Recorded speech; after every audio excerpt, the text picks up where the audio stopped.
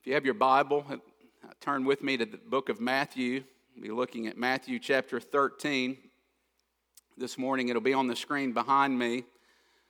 But a very special couple just caught my eye that I want to recognize. Johnny and Annette Johnson are here this morning.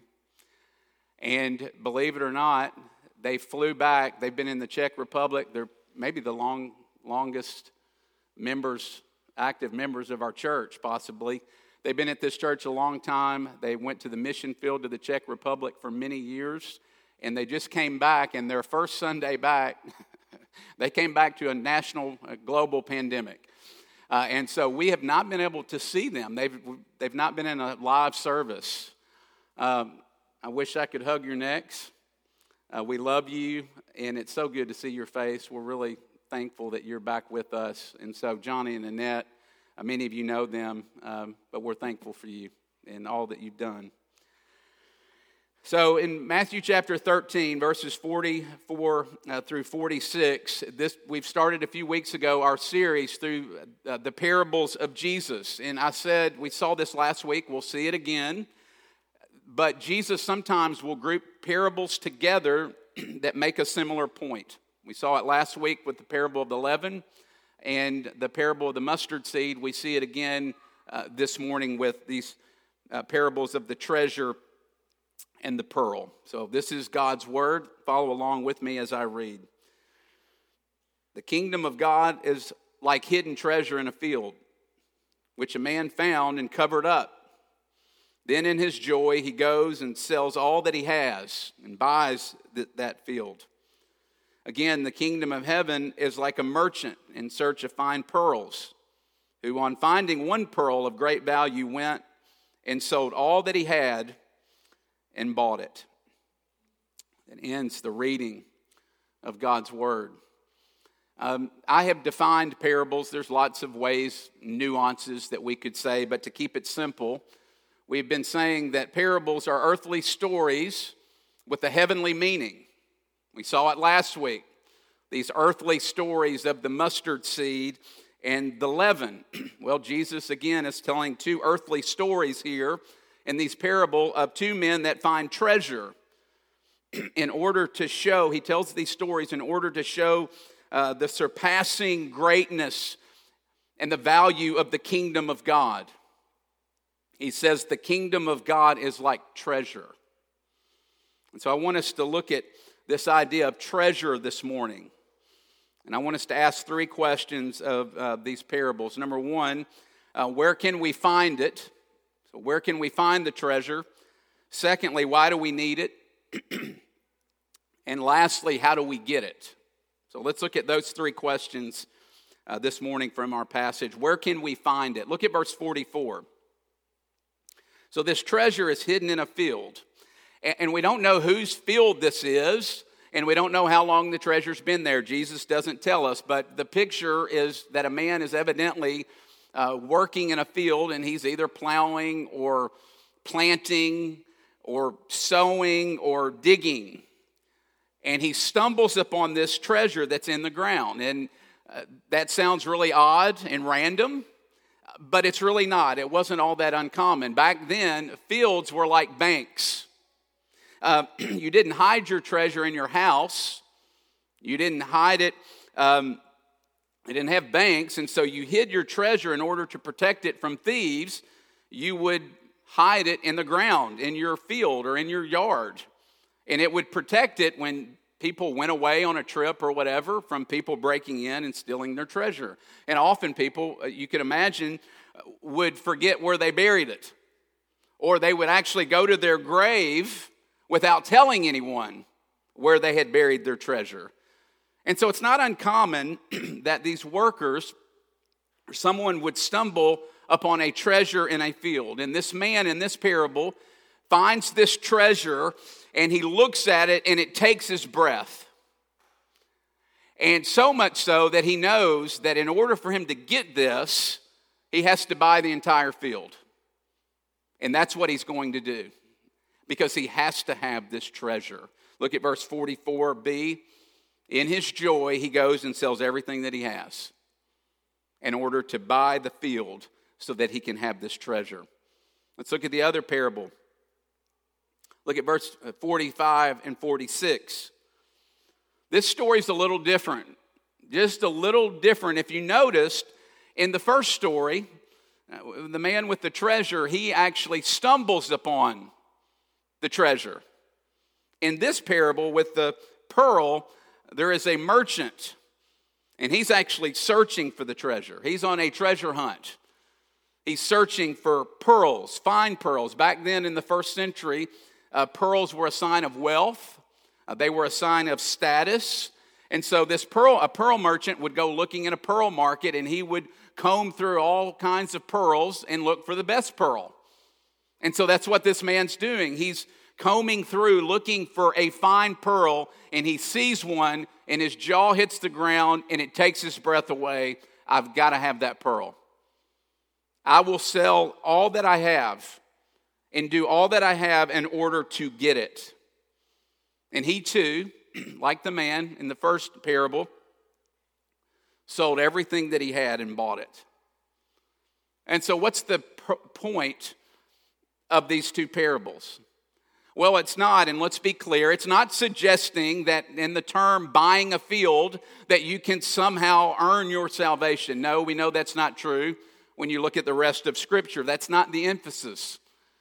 The emphasis here is on the supreme value of the hidden treasure of Jesus and the kingdom of God, which is worth far more than any sacrifice you could make in order to get it.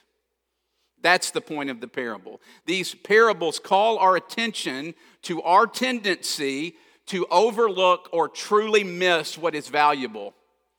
You ever miss what is valuable that's right in front of your eyes? A couple of years ago, back in 2017, there was an elderly man in Scottsdale, Arizona, and he was being moved to a retirement facility, a retirement home. And so he had his neighbor come over and help him really look through his house and clean out his house, particularly his garage, which was full of junk. And he needed someone to help him sort through his garage. And so this neighbor comes over and starts helping him. And he finds this Los Angeles Lakers poster of Kobe Bryant that is signed by the late Kobe Bryant. And he thinks, this probably is worth something. And so he calls an auction house, gets an appraiser to come out and to look at the poster, and the appraiser estimated the value of this poster at $300. And as appraisers tend to do, he's looking around in the garage, and this man's asking him, hey, what about this? What about that? What do you think about the value of all of this combined? And as the appraiser is looking through this man's garage, he finds something that catches his eye. And it was an original painting of the famous American painter Jackson Pollock.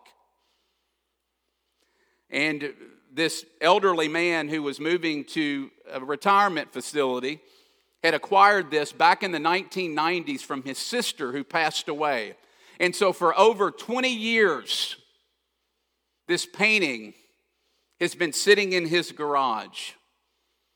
And the appraiser said the bidding would start at $5 million. He expected the painting to bring anywhere from $10 to $15 million when it was all said and done, far surpassing the $300 value of the Kobe Bryant poster. You see, it's easy to overlook what is really valuable, isn't it? It's easy to overlook what is valuable because the value is often hidden if you don't have eyes to see it. Think about these parables. This man's in this field, and it's not beachfront property. It's not prime real estate. It's a field that people had traveled over and around all their lives. It was an ordinary field where this man finds the treasure. Think about the parable of the pearl of fine price. Think about how many people had combed through those pearls and missed it. Yet this man had eyes to see what no one else did. You see, the parables in general, and these parables, and I said this a couple of weeks ago, they teach us, and we need to always remember this, particularly in the South, the kingdom of God can be missed. Jesus can be missed. You have to have eyes to see it, and it's not easily seen on the surface. And it makes total sense if you think about the king of our kingdom, Jesus. Lots of people missed him. They missed him back then. People continue to miss him today. Why? Because he's not a flashy king. He's obscure, ordinary, and common, and poor, which made him very easy to miss. People would say, no way, this can't possibly be the Messiah. And that's why Paul, the Apostle Paul, says the wisdom of God is what? Foolishness to the world. So my question for you this morning is, have you seen the treasure that is sitting right in front of you? Do you see it? Or have you missed the most valuable treasure in the world? Are you bored with Jesus this morning? Some of you are bored with Jesus this morning. Maybe you've missed him. Maybe you need to take another look at the treasure. Maybe you're looking for Jesus in the wrong places. Maybe you're looking for Jesus in the flashy and exciting and the extraordinary, when many times he's found in the mundane, in ordinary places of life. Secondly, why do you need it? Well, these two guys in these parables, they sold everything that they had. Why did they sell everything they had? Well, because they fell in love with something. Something captivated them. Something captivated them that made them take stock of everything in their life. It took over their life. If you've got something that takes over your life in such a way that you're saying, I'm willing to sell everything that I have in order to get it, you're in love with something. And that's one of the purposes of this parable. One of the things that shows us is how the human heart works. The human heart is driven by what you love. Let me say it another way. Whatever you love and whatever captivates you controls your life. Jesus says things like that, doesn't he? Matthew chapter 6, verse 21, where your treasure is, there your heart will be also. Many of you know I'm a basketball fan. I grew up in Kentucky, so I love basketball, always have. I was a huge Michael Jordan fan. And one of my favorite childhood memories was my parents taking me in the 80s as a young child to the old Chicago Stadium to watch Michael Jordan play.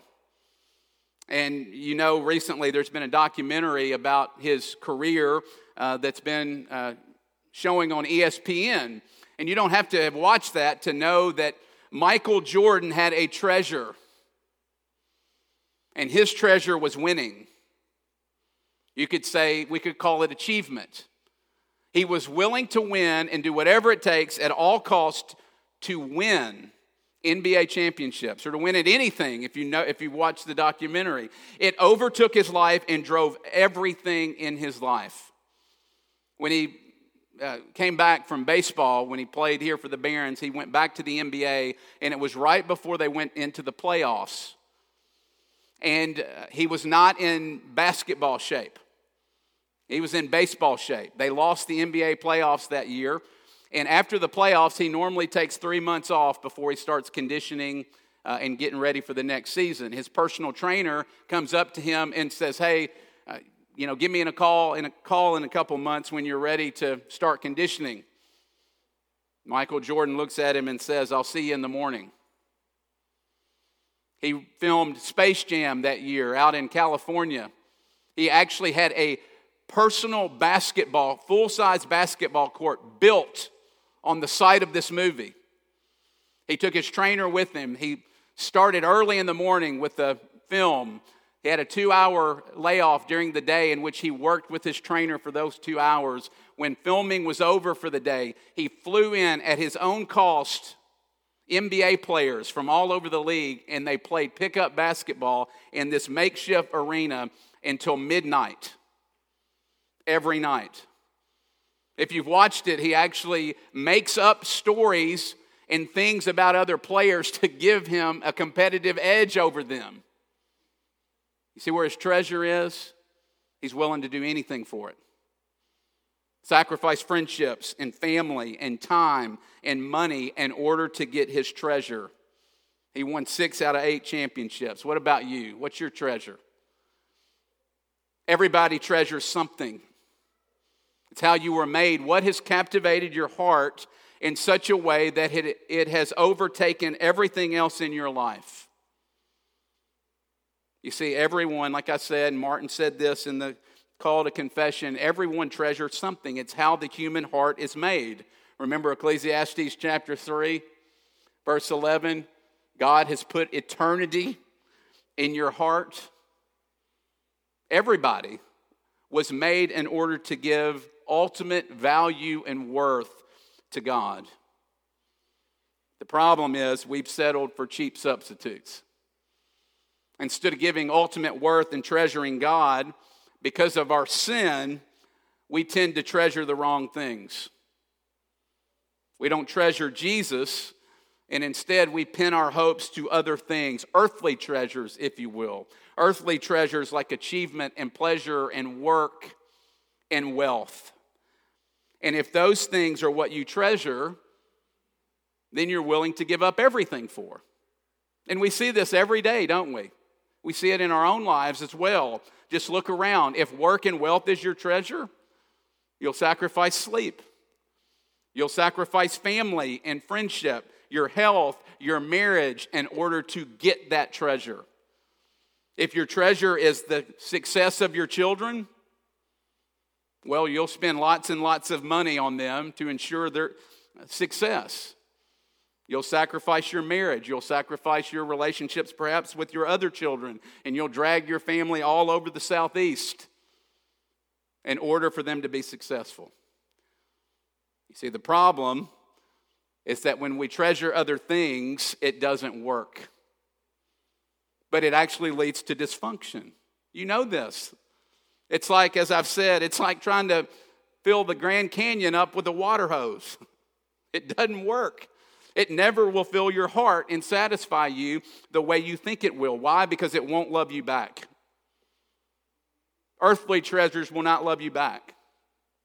They will not give you what you ultimately want. Instead, they will take from you. Jeremiah 2, verse 13. My people have committed 2 sins. They've forsaken me, the spring of living water, and they have dug their own cisterns, broken cisterns that cannot hold water. What are your broken cisterns this morning that are not holding water? What are your earthly treasures that are losing water? What has your heart? You see, every earthly treasure will demand a sacrifice. And that's what's so great about Christianity. In Christianity, God doesn't demand your life in order for you to be valued and significant. Jesus is He is the treasure that offers himself for you. He doesn't take from you. He gives himself to you because he loves you. That's how Jesus is different from earthly treasures. You see, you'll never sell everything and follow Jesus until you treasure Jesus more than everything else in your life. And the question then is, okay, how do we do that? Because you want that. I want that. How do we do it? That's the last question. How do we get it? Third point. One of the things that's clear from both of these parables, and one of the emphasis is these men sell everything in order to get the treasure. But did you notice something? It's easy to miss. Look at verse 44. It wasn't something they dreaded. Did you pick up on that? Like we here give up everything and follow Jesus, and we're like, this is the thing I don't like about Christianity kind of thing. Or we begrudgingly say, well, if I have to. Is that what these men do? No, look at verse 44. in his joy, he goes and sells everything that he has. It's not, well, okay, I guess I have to. In his joy.